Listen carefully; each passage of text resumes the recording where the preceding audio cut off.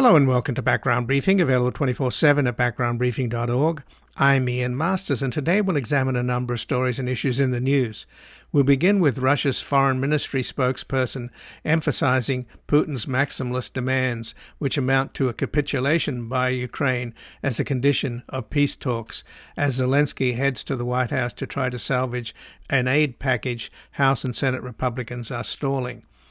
Joining us to discuss Putin's spontaneous announcement he is running for another presidential term and the disappearance of Navalny is George Beebe, the Director of Grand Strategy at the Quincy Institute for Responsible Statecraft.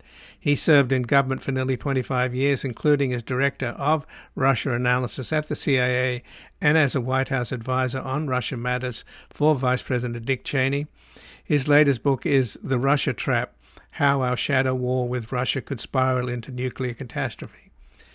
Then we'll look into the resignation of the president of the University of Pennsylvania while the head of Harvard's fate is hanging by a thread following a trap set by Congresswoman Stefanik in a hearing, who badgered them into answering yes or no to whether calling for genocide of Jews on your campus constitutes harassment, when in fact no such calls exist, although many are arguing that what is happening in Gaza is genocide. Joining us is Juan Cole, who is a professor of modern Middle Eastern and South Asian history at the University of Michigan. He's the author of the blog Informed Comment at juancole.com and the author of Engaging the Muslim World and most recently Muhammad, Prophet of Peace Amid the Clash of Empires. We'll discuss his article at Democracy for the Arab World Now, Dawn, the other Israel-Gaza conflict on campus. Then finally, with Kate Cox, the 20-week pregnant woman in Texas escaping the death sentence imposed by the Texas Attorney General and Supreme Court, who were denying her a life-saving abortion as the clock runs out for her, having gone out of state for an abortion today. We will speak with Frances Kissling, the president of the Center for Health, Ethics and Social Policy, a visiting professor at the National Autonomous University of Mexico, where she teaches reproductive rights and ethics. She serves on the board of the Journal of Feminist Ethics and was the president of Catholics for Choice for 25 years, stepping down when she became a Radcliffe Fellow at Harvard. And joining us now is George Beebe, the Director of Grand Strategy at the Quincy Institute for Responsible Statecraft. He served in government for nearly 25 years, including as Director of Russia Analysis at the CIA and as a White House advisor on Russia Matters for Vice President Dick Cheney. His latest book is The Russia Trap: How Our Shadow War with Russia Could Spiral into Nuclear Catastrophe. Welcome to Background Briefing, George Beebe. Thank you, Ian. Well, thanks for joining us, George. And Russia's foreign ministry spokesman, Maria Zakharova, emphasized just a couple of days ago in an interview that basically emphasized Russia's maximalist position vis-a-vis Ukraine, saying it hasn't changed and they want essentially Ukraine to capitulate to all of the territorial demands before any serious negotiations. And that, of course, is extremely unlikely that Ukraine would ever agree to that. So how can you make a peace deal or come up with some kind of compromise here to stop this agony in the face of Russia's maximalist demands? Well, I think it's correct that Russia's demands have not changed significantly since the start of this invasion. They've made very clear what they want, and they believe that the momentum in this war is on their side. So under those circumstances, I think the likelihood that the Russians are going to relax the demands that they've had now for quite some time is slim. That said, I don't think some sort of territorial compromise, or at least not formalizing some sort of new agreement about where the border is going to be drawn between Ukraine and Russia, is the key to ending this bloodshed. I think the fundamental demand, something that the Russians have emphasized over and over again, and something that Ukrainian negotiators have in fact confirmed retrospectively, is Ukraine's geopolitical neutrality. And that's actually an issue that's primarily between the United States and Russia, not between Russia and Ukraine. The Ukrainians, of course, are free to ask to join in the NATO alliance or to ally with the United States individually. But it's really up to the United States to decide whether we're going to accept that or not. If we insist that Ukraine is going to be a military ally of the United States, then Russia will have every incentive to keep this war going until Ukraine simply becomes a dysfunctional wreck, incapable of allying with anybody, including the United States. But if the United States were to signal that we are not, in fact, going to press the case that Ukraine should be an American military ally, then I think the possibilities for some sort of understanding with the Russians to end this fighting go up rather significantly. And in that context, I think the question of what the border is going to look like between Ukraine and Russia does not have to be addressed early on. That's something that I think could be addressed over time. In fact, that's what the Ukrainians proposed a year and a half ago when they were still negotiating with the Russians over a potential end to the war. They had proposed tabling the status of Crimea, for example, for 10 to 15 years. And I think that's the kind of contour to a compromise that we need to be thinking about. Don't try to solve territory right now. Focus on geopolitical neutrality that would have to be coupled with some guarantees for Ukrainian security. If we could do that, then I think some sort of compromise into the fighting is conceivable. But what's the difference then, George, between the Ukrainians being an ally of the United States and being a member of NATO? Well, the difference is, one, you're in a formal North Atlantic Treaty Organization. The other is you're in a de facto or legal stated military alliance with the United States individually. In order to join the NATO alliance, Ukraine needs not only U.S. approval, it would need the approval of all NATO members, which is far from a given. There are varying degrees of enthusiasm within the NATO alliance for potential Ukrainian membership. But the United States, if it wanted to, could decide tomorrow that it wants to have a military alliance with Ukraine. Interestingly enough, the United States has had many years of opportunity to essentially declare Ukraine a treaty ally. We have not done so, nor did we commit to send U.S. forces to defend Ukraine after Russia invaded. So that question of whether Washington believes it's in the vital interests of the United States to commit itself to go to war if Ukraine is attacked, I think has already been answered in practice. So far, no U.S. president has decided that this is a country that the United States ought to go to war itself to defend. So what do you think, though, the Russians would accept in terms of, either NATO or whatever? I mean, if you're going to make a territorial concession, and particularly the Russian claims to control Donetsk, Luhansk, Zaporizhia and Kherson and other areas that they occupy, at some point or other you're going to have some kind of a DMZ, it's World War I trench lines as we speak in any case. So you'll have a border, a militarized border, but with people like former Russian President Medvedev still talking about Ukraine being needed to be denazified and that they're Banderite scum is the latest description he gave them. Is that a belief system on the part of Russian leadership, or is that propaganda? Well, it's a little of both. Clearly, the Russians are trying to use right-wing extremists in Ukraine, and there are some of those. There's no question about that. For exaggerated effect, to try to advance their information war objectives in the war, and also to rally Russians around this war effort as well. But part of this is a sincere belief on the part of many Russians, not just Putin, that there are extremist right-wing forces in Ukraine, and that their activities do pose a threat to the Russian state and to ethnic Russians that have been living on Ukrainian territory, and they want to address that. Now, is that the key war objective that the Russians have here? No, I don't think it is. Is that something that could be handled in the context of settlement negotiations?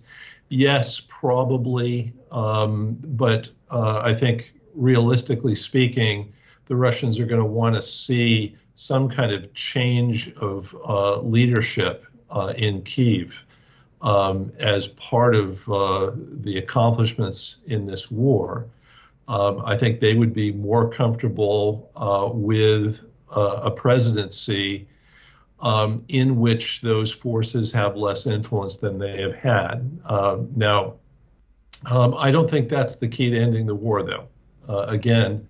Right. But isn't that a tall order, George? Because the people of Ukraine are so furious about the destruction and invasion that's been wrought by Russia. So how could you find a leader in Ukraine that wouldn't really be a nationalist?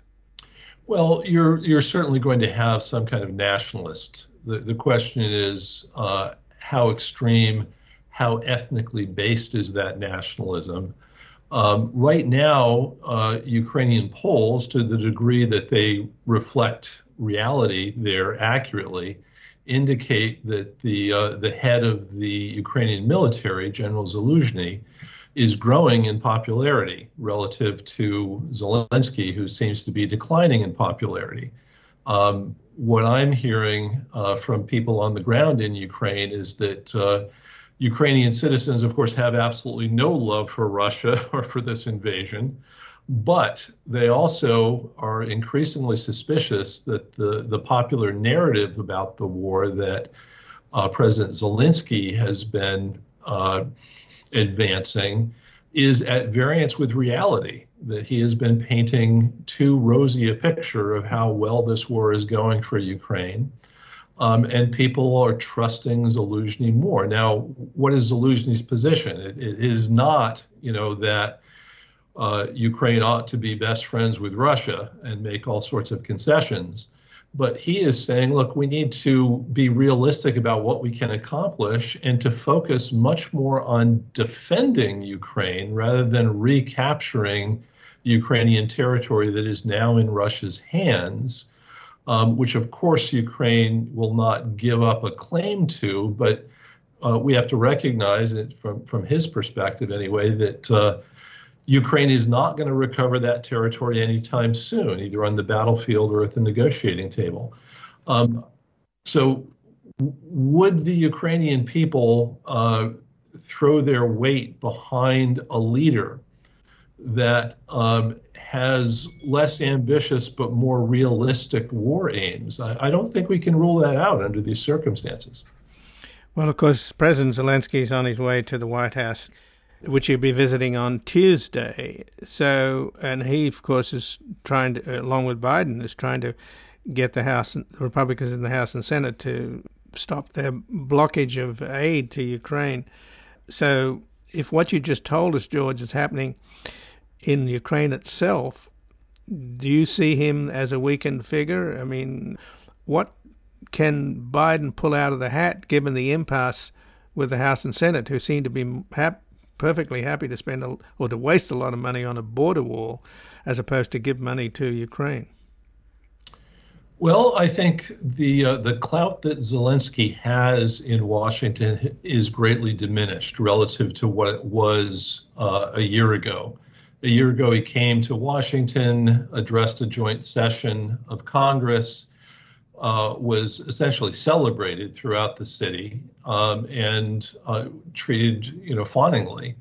When he last came, more recently, he was actually denied an opportunity to address a joint session of Congress. was treated with much more indifference than he was back in 2022. And I think the degree of clout that he has with Congress is significantly reduced. In other words, if the Biden administration really wants to close some sort of deal with Congress over funding for Ukraine, I doubt that Zelensky is going to help them a lot in that endeavor. This is a case that the Biden administration is going to have to make itself on its own. And Zelensky is much less of an asset for them than he was. So just in the last couple of minutes, then, I wanted to touch on the disappearance of Navalny. What do you make of that? Well, at this point, very hard to say what exactly has happened, but I will say this, the announcement of President Putin that he is seeking re-election in the voting that will take place in March of next year is probably not unrelated to what is going on with Navalny. Navalny wants, I think, to the degree that he can, to throw a monkey wrench into Putin's re-election prospects. His ability to do that is fairly limited. However, the degree to which Putin really faces organized opposition will undermine Putin's standing among Russian elites. They all know he's going to be reelected. That's not in doubt. The question is, how convincing is that support? Is it clear that he has widespread support among the Russian people? Does he have the ability to overcome organized opposition in a way that looks genuine rather than fraudulent? And in that regard, I think the Russian authorities are paying very close attention to what Navalny and his organization are trying to do. And it remains to be seen what exactly has happened in this case. But Navalny is quite vulnerable under these circumstances. There's no question. Well, he's not in the best of health. And do you think they'd go so far as to kill him? Well, quite possibly. I wouldn't rule that out at all. Russian politics is a full contact sport, so to speak. Sure. But just in closing, though, Putin made his announcement he's running for another term spontaneously, according to Peskov at the Kremlin.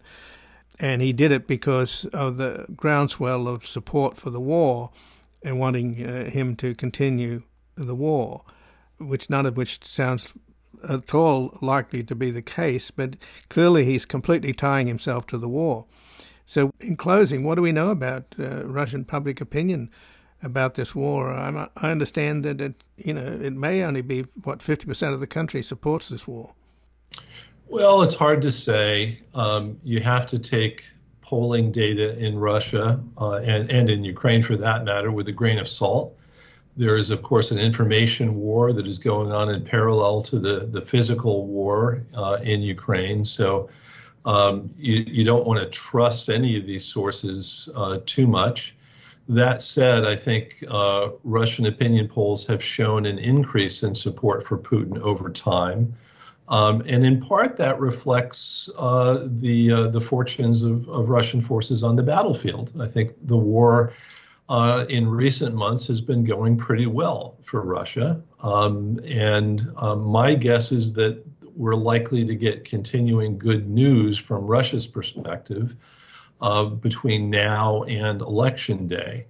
So I don't think Putin is unpopular. I don't think this war is something that a lot of Russians actually oppose. It took them by surprise. I think a lot of Russians didn't think it was necessary at the time, but now that they're in it, and now that they have seen the degree to which the United States and NATO have backed Ukraine, I think a lot of Russians now believe, okay, well, we need to win it at this point. We're in it. We're fighting not just the Ukrainians, we're also fighting the United States and the North Atlantic Alliance. And so we need to carry this forward to a successful conclusion. Well, George Beebe, I thank you very much for joining us here today. Thanks, Ian. And again, I've been speaking with George Beebe, who's the Director of Grand Strategy at the Quincy Institute for Responsible Statecraft. He served in government for nearly 25 years, including as Director of Russian Analysis at the CIA and as a White House advisor on Russian matters for Vice President Dick Cheney. His latest book is The Russia Trap: How Our Shadow War with Russia Could Spiral into Nuclear Catastrophe. We're going to take a brief station break and back looking into how the presidents of prestigious universities fell into a trap set by Congresswoman Stefanik in a hearing where she badgered them into answering yes or no to whether calling for genocide of Jews on your campus constitutes harassment, when in fact no such calls exist. My half-breed, all the sea, your orphan prophecy, our destiny we will not hide. When the sun comes up, it will be on your side. It feels good to say what I want, to knock things down. It feels good to see disgust.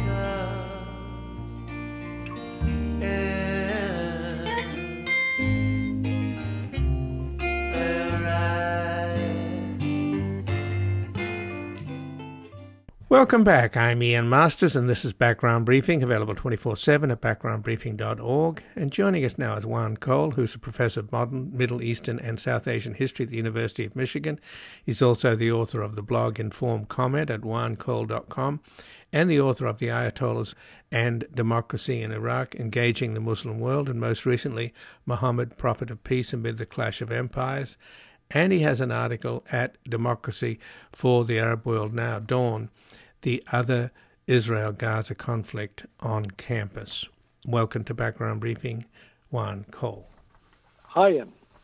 So thanks for joining us, Juan. And the presidents of MIT, Harvard, and the University of Pennsylvania were all on the hot seat before a House committee, and Stefanik, this Trump toady, trapped them all into a question that they should have answered differently, or not literally fallen into the trap, because she repeatedly asked all of these presidents essentially the same question: does calling for the genocide of Jews on your campus constitute harassment, yes or no?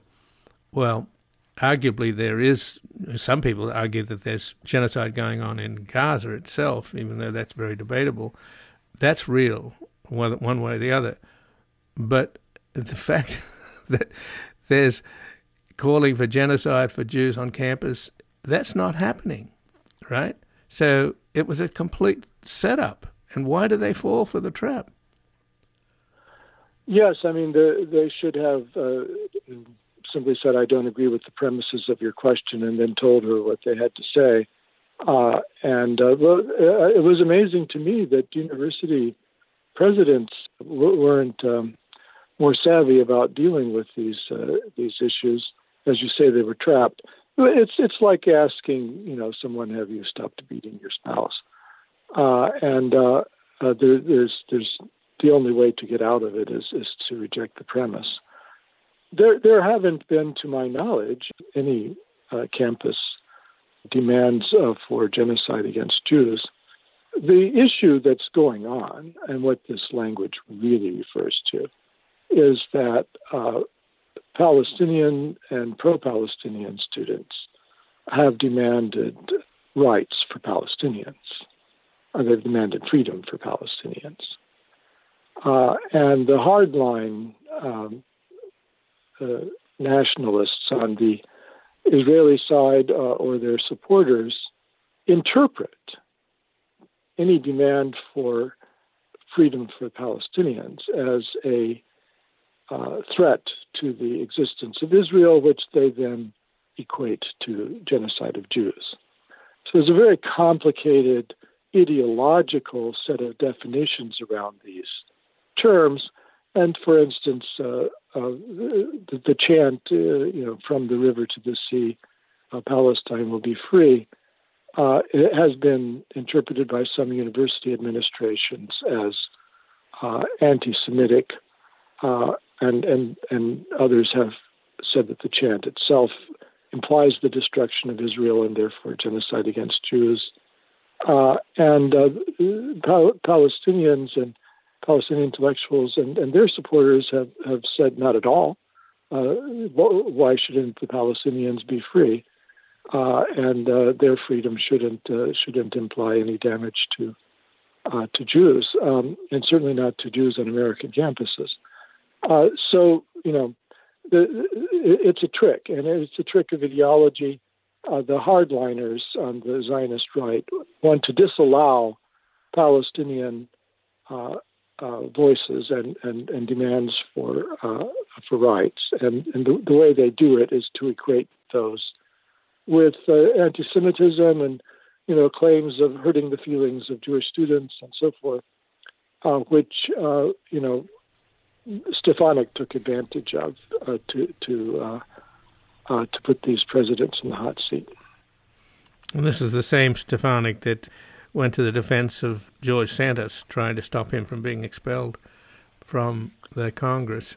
So what about the fact that already the head of Penn has had to step down, and the head of Harvard is very much in the hot seat now? It's not entirely sure whether the board at Harvard will fire her.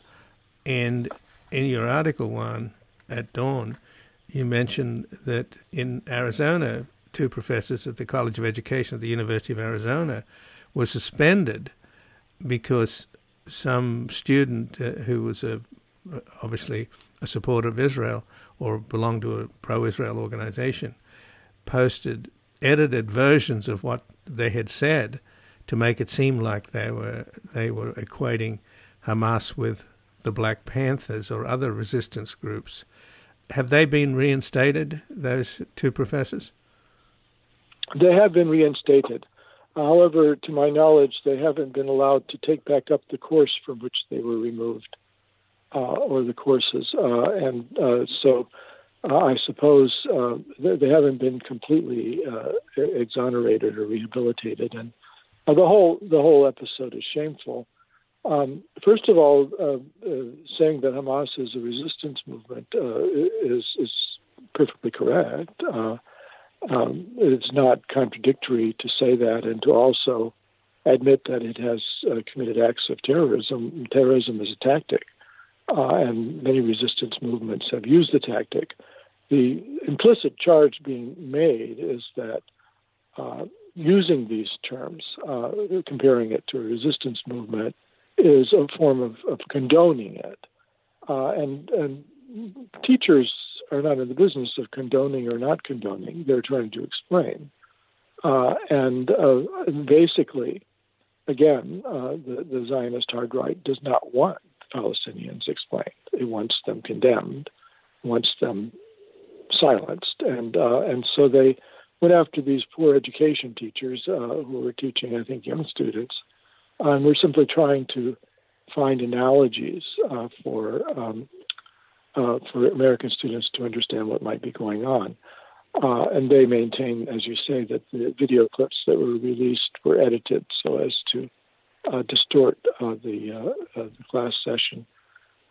So university administrators have to be very careful about getting involved in all of this stuff because most of them, frankly, are ignorant about the history of the Middle East. I'll bet you most of these people who are making these decisions, including the regents who went after president at Penn or at Harvard, have not read a book about the history of the Arab-Israeli conflict. They're simply emoting, based on what they've read in the newspapers, or they're worried about the politics of it. And this points to another problem, which is our universities have been defunded by the states. State universities have been.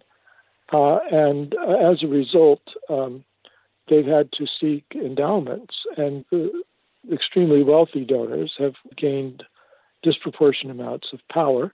Some of them have become regents or trustees of the university and use their position to bully the president.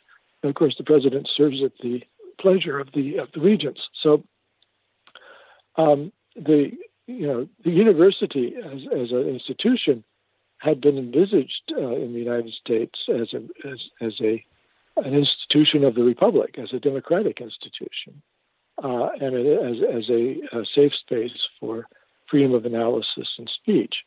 And our creeping plutocracy is part of the problem here. That very wealthy people with ignorant and uninformed or extremist views are now in a position to interfere with the freedom of speech on campus. Right, and a right-wing hedge fund billionaire threatened to pull, $100 million from Penn, and I'm sure that played a role in having the president of Penn step down, right? Well, and if that is true, it's shameful, and is kind of the death knell of liberal arts education in the United States. So, tell us about you're at the University of Michigan, and obviously Michigan is a key swing state, and Biden's in trouble because I think it's the largest Arab-American population is in Michigan in the country, and they're obviously very upset about what's happening in Gaza and may not vote for Biden in 2024. But what's happening on campus with this group, Students for Justice in Palestine, which many demagogues like Ron DeSantis are ordering universities to de-recognize Students for Justice in Palestine? Right. Well, as you say, Michigan has a very large Arab American and Muslim American population. And they have, in some Michigan elections, they're thought to have played the role of a swing vote. They voted heavily for Biden in the last election. And many of them are now saying that given his essentially collaboration with what they view as a genocide in Gaza, that they simply can't see their way clear to voting for him again. And I don't know, if Biden is going to carry Michigan, he has to replace them with other constituencies.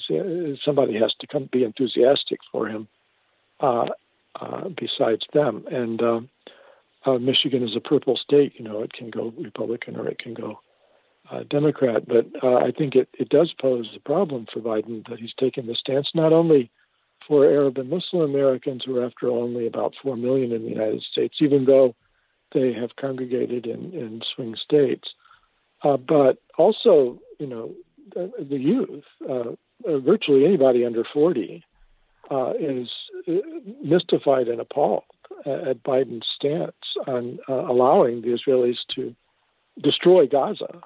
And clearly they've gone way beyond simply tracking down Hamas members. They've destroyed the infrastructure of the place and damaged half of the domiciles, the places where people live, have either been destroyed or damaged. So this is a wholesale destruction, and the young people can't understand it.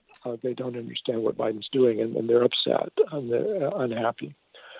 With regard to campus politics, the University of Michigan has been relatively quiet compared to some of the other instances that you gave.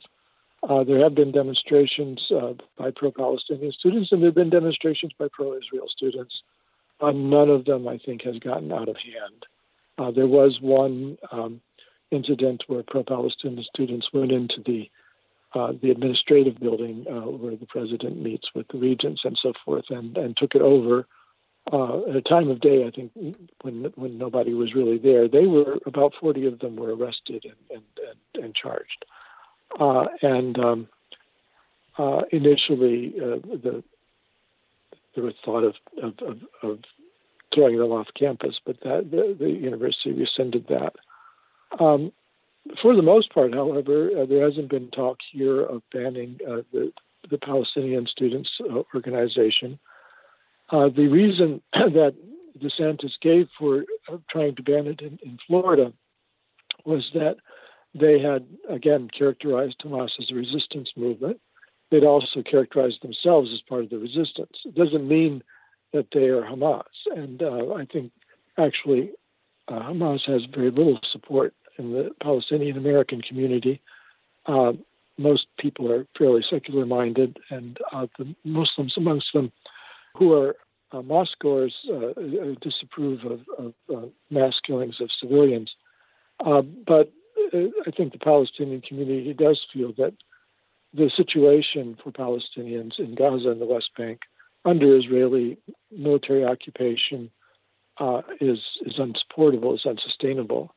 The Palestinians are stateless, and that they do have a right to speak out for their freedoms, which DeSantis tried to quash. But of course, his order to disband the Students for Justice in Palestine was unconstitutional. It would go to court and be struck down.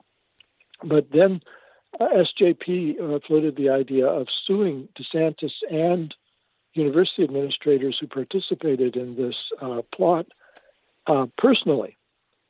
And all of a sudden they backed off because there really was the prospect of civil damages over interference in First Amendment liberties. So, just in closing, the Congress passed a resolution put forth by a Republican congressman, and I think it equated anti-Zionism with anti-Semitism, and even some of the anti-Semites on the right wing there, like Marjorie Taylor Greene and Paul Gosar, voted for it.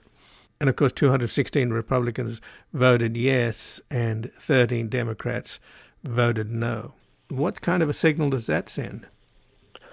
Well, Congress has done things like vote to invade Iraq, and with not a shred of legality. And so there's a long history of supporting shameful policies. They voted against civil rights for African Americans until 1964.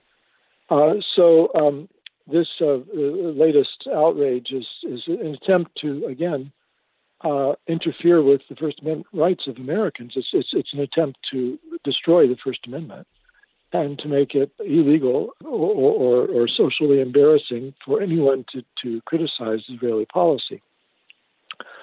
I don't think it will work. I think that the courts would throw it out, although the same people who voted for this are attempting to pack the courts with ideologues who don't care about the Constitution. But I do think that the Israel lobbies, and these include many non-Jews, and a lot of Jews don't approve of this sort of thing, to be clear, but the Israel lobbies are attempting to chip away at the First Amendment of the U.S. Constitution and to start creating grounds under which those who are critical of Israeli policy can have things done to them. And I think we're at an inflection point in the struggle that our basic freedoms as U.S. citizens, which include criticizing the governments of anybody we like, whether Argentina or France or Israel or Russia, are being put in danger on these specious grounds that criticizing the government of Israel is equal to being a racialist bigot. And I think everybody should speak out against this, and it's a sign of how corrupt Congress is that it even passed such a resolution. Juan Cole, I thank you very much for joining us here today. Thanks for having me, Ian. And again, I've been speaking with Juan Cole, who's a professor of modern Middle Eastern and South Asian history at the University of Michigan. He's also the author of the blog Informed Comment at juancole.com and the author of The Ayatollahs and Democracy in Iraq, Engaging the Muslim World, and most recently, Muhammad, Prophet of Peace Amid the Clash of Empires. And he has an article at Democracy for the Arab World Now, Dawn, The Other Israel-Gaza Conflict on Campus. We're going to take a brief station break. We're back looking into how Kate Cox, the 20-week pregnant woman in Texas, escaped the death sentence imposed by Texas Attorney General and the Texas Supreme Court by leaving the state for an abortion today.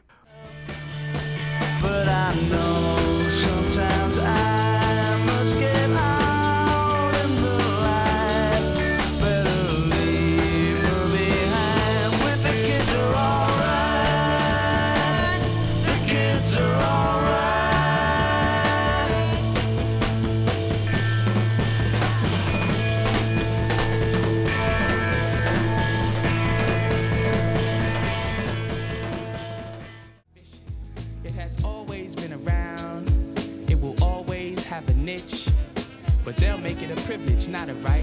accessible only to the rich.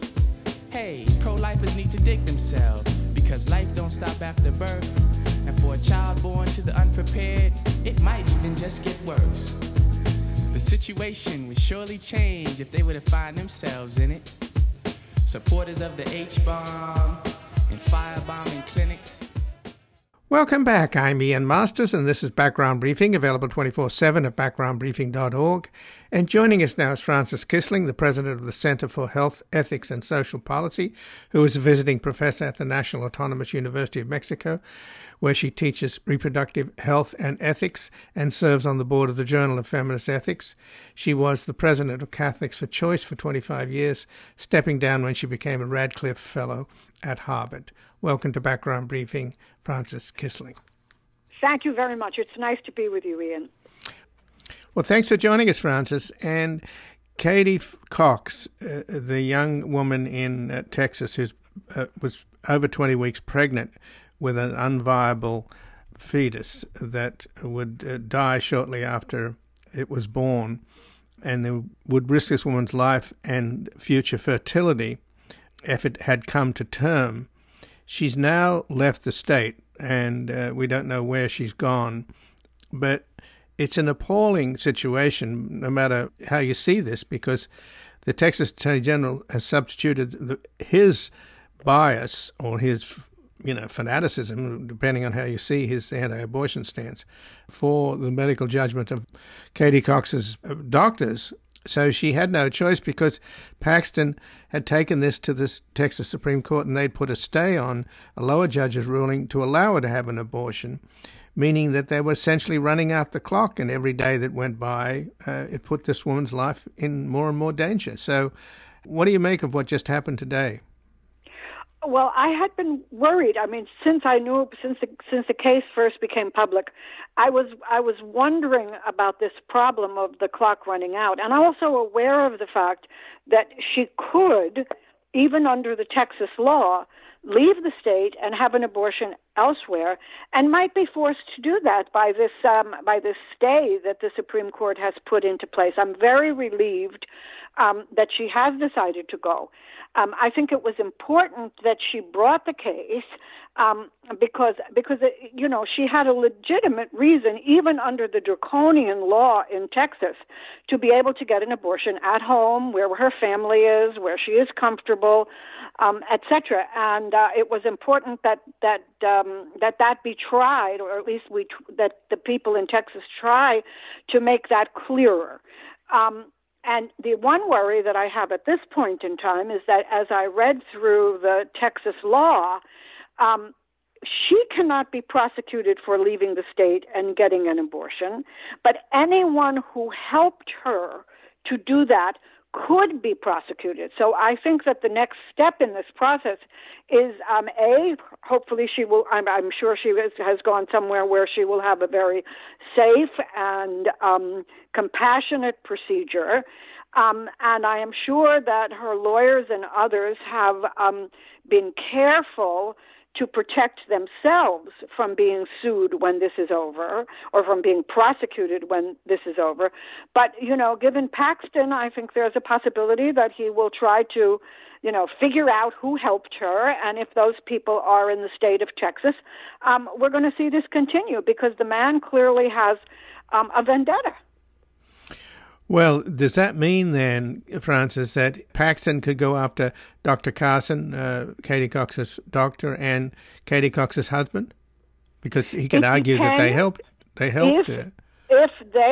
If they helped in any way, and there is no, and I'm sure everyone was very careful. She has very good legal counsel from the Center for Reproductive Rights, the Law Center for Reproductive Rights.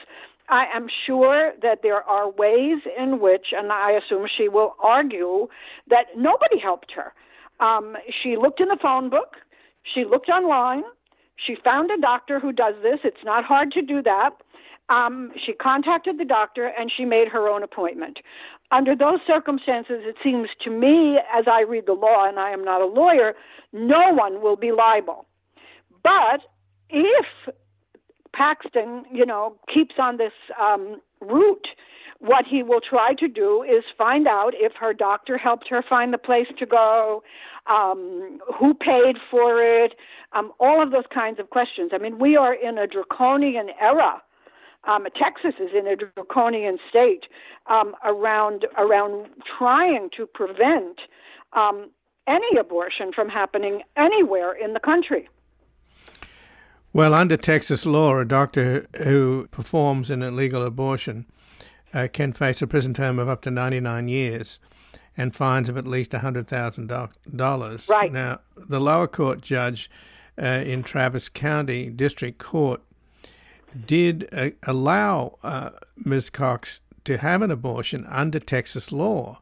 Right. But now the Attorney General has decided that she doesn't qualify under Texas law, even though the judge decided she did. And now, of course, you've got to stay with the Supreme Court, which is ultra-conservative, along with Paxton, who, needless to say, was recently impeached by the Republican legislature in Texas for outrageous behavior, all of which was aired for the whole public, tacky, disgusting, yes.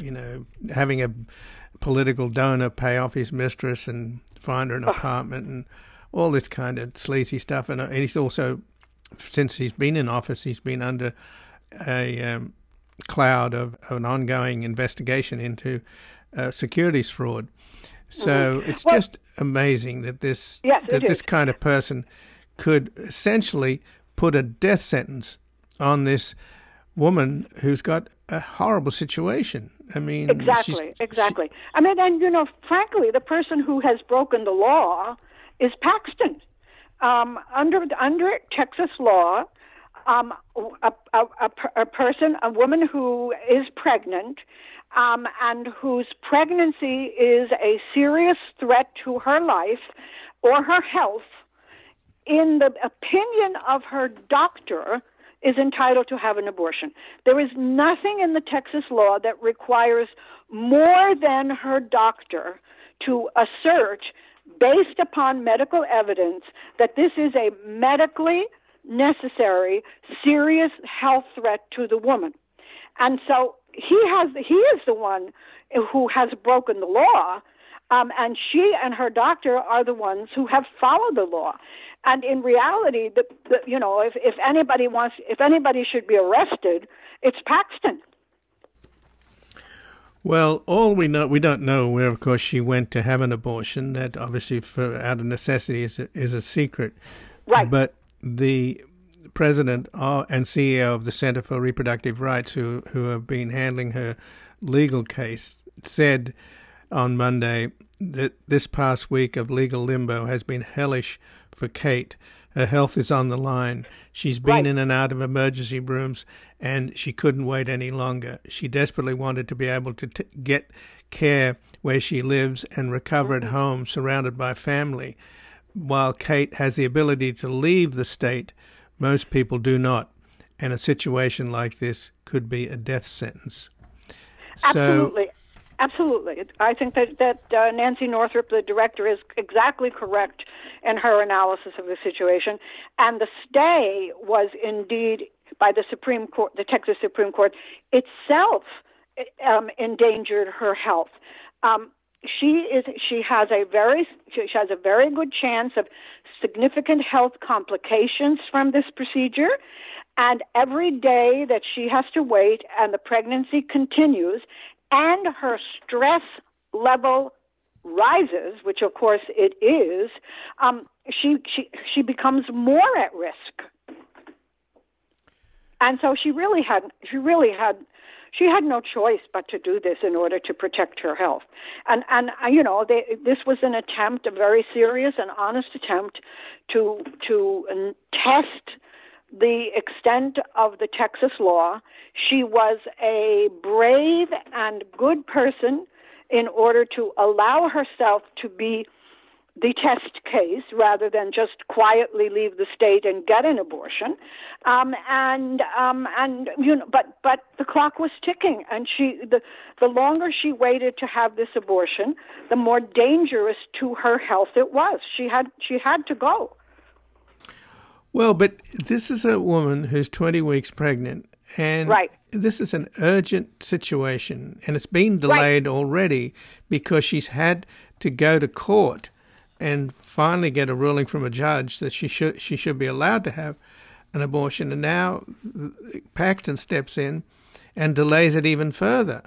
And, she's been diagnosed with the baby, the unborn baby was diagnosed with a fatal genetic condition, which usually comes with complicated pregnancies and the very likelihood of a ruptured uterus.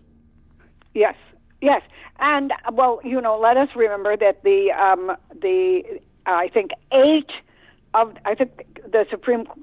Texas Supreme Court has 9 members, 8 of whom are Republicans.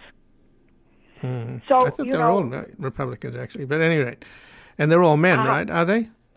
I'm not sure if they're all men. My guess would be that they are, but that could be a prejudice on my part, a prejudicial assumption on my part. But they're definitely Republicans, and probably, I didn't look far enough, but probably most of them were appointed. Were appointed either they're state justices, but most of them were appointed by a Republican legislature.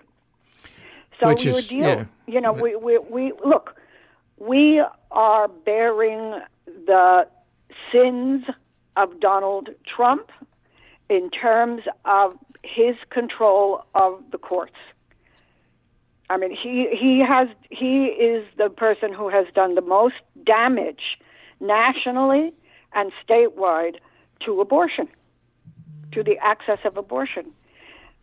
And the situation of the woman is indeed dire. And now she, in addition to whatever physical risks she faces, and she does face risks continuing the pregnancy, whatever physical risks she faces by this, stay business, is causing her greater emotional, psychological pressure, which is also not good for her, which also influences her physical well-being. I mean, it is a totally cruel situation, and in a sense, what it does is it proves what the pro-choice movement has said forever, which is there really is no sympathy, no compassion, no feeling on the parts of those who are radically opposed to abortion, to the situation faced by women. Because, like we have the other case on the West Coast of the young woman, 13 years old, if I remember correctly, young girl, raped by a member of the family who could not get an abortion in her home state. She was now 6 weeks, 2 days or something like that. And she was able to go to another state, but the Attorney General, and the sympathy of the public is with this. But these cases are coming up constantly. And to some extent, one of the aspects of this is the way in which many of these state laws are formulated. The penalty to the doctor for performing an abortion that is not part of the limited exceptions that exist is very high. So, what we know is going on is a woman goes into the hospital who is in the midst of an ectopic pregnancy that is threatening her life. And the first thing that the doctors in the hospital do is call the lawyer for the hospital and ask the lawyers, can I do this? And the lawyers are, predisposed in almost all cases to avoid any possible risk. And so the doctors are told, no, you can't do it. This is what we are facing. And, the Texas law permits abortion for both the life of the woman and serious physical health challenges. That is written in the law. Well, it would be different. To some extent, you might say it would be different if the only exception was the life of the woman. You might say, well, her life is not immediately threatened, but her health is seriously threatened, and that's what her doctors say. Well, apparently this is a condition of the unborn baby. It's called trisomy 18. Yes. And it's a fatal genetic condition where the fetus is not, and the child is not expected to live more than a few days outside of the womb. Right. And that she can't have a C-section because apparently she's had C-sections before, and that continuing the pregnancy, according to the doctors, puts her at a high risk of severe complications threatening her life and her future fertility, including uterine rupture and hysterectomy. Exactly. No, I mean, there is no question that, aside from the fact that under any circumstances, an abortion of this nature would even in 1969, an abortion of this nature would have been permitted. It would have been legal. And we're at this point we're dealing with decisions that are made that are worse than the pre-Roe requirements for an abortion. Well, Paxton, of course, apart from being a crook and a sleaze and a hypocrite, he's the guy that brought the suit about, the so-called Stop the Steal suit, to basically overturn the election results in Trump's favor. And he was joined by none other than the new Speaker of the House, Mike Johnson, who then tried to rally his Republican members. He got about 140 of them, as a matter of fact, to vote against Biden's certification. So there you have another good Christian. Works closely with Paxton, all in the name of the Lord Jesus. I mean, give me a break here. Yes, exactly. I mean, it is an appalling case, and it bears every example that one can talk about on this issue about the type of person who often is the person who is anti-abortion. Not every person who is anti-abortion is a crook or hates women, but you have an overwhelming predominance of men and some women who are of no moral character whatsoever, and they're in charge of the country. This is what we're dealing with. Well, at the moment, you've got to pin this on the Supreme Court and, by extension, Trump, right, for putting these zealots on the court. Yep. That's exactly what I think. I think that, as I said, we are bearing now the fruit, the rotten fruit of Donald Trump's presidency. And I worry a little bit that he might get reelected. This has been Background Briefing. I'm Ian Masters, and I'd like to thank producer Graham Fitzgibbon and assistant producer Evan Green. And if you've missed any of today's programs or would like to explore our vast archives, you can find us at backgroundbriefing.org, where we include extended interviews searchable by topic and have made it easy for you to sign up for daily email updates that provide links to resources, articles, and books discussed on the program. Also, you can find links there to subscribe wherever you get your podcast, and we encourage your ratings and reviews on these platforms. Find us on Twitter and Facebook at Ian Masters Media, and please do help us reach more listeners by sharing this program with friends, family, and colleagues. And I'll be back again tomorrow with another Background Briefing. Bye for now. The guy that lived next door in 305 took the kids to the park and disappeared by 9:30. Who will ever know how much she loved them so? That dark night alone in America.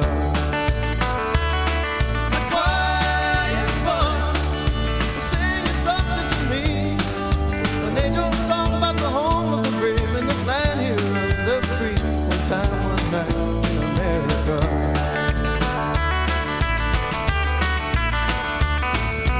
Four small boys playing ball in the parking lot.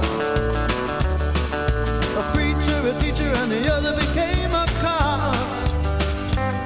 A car skidded into the rain, making the last little one to say, one more light goes out in America.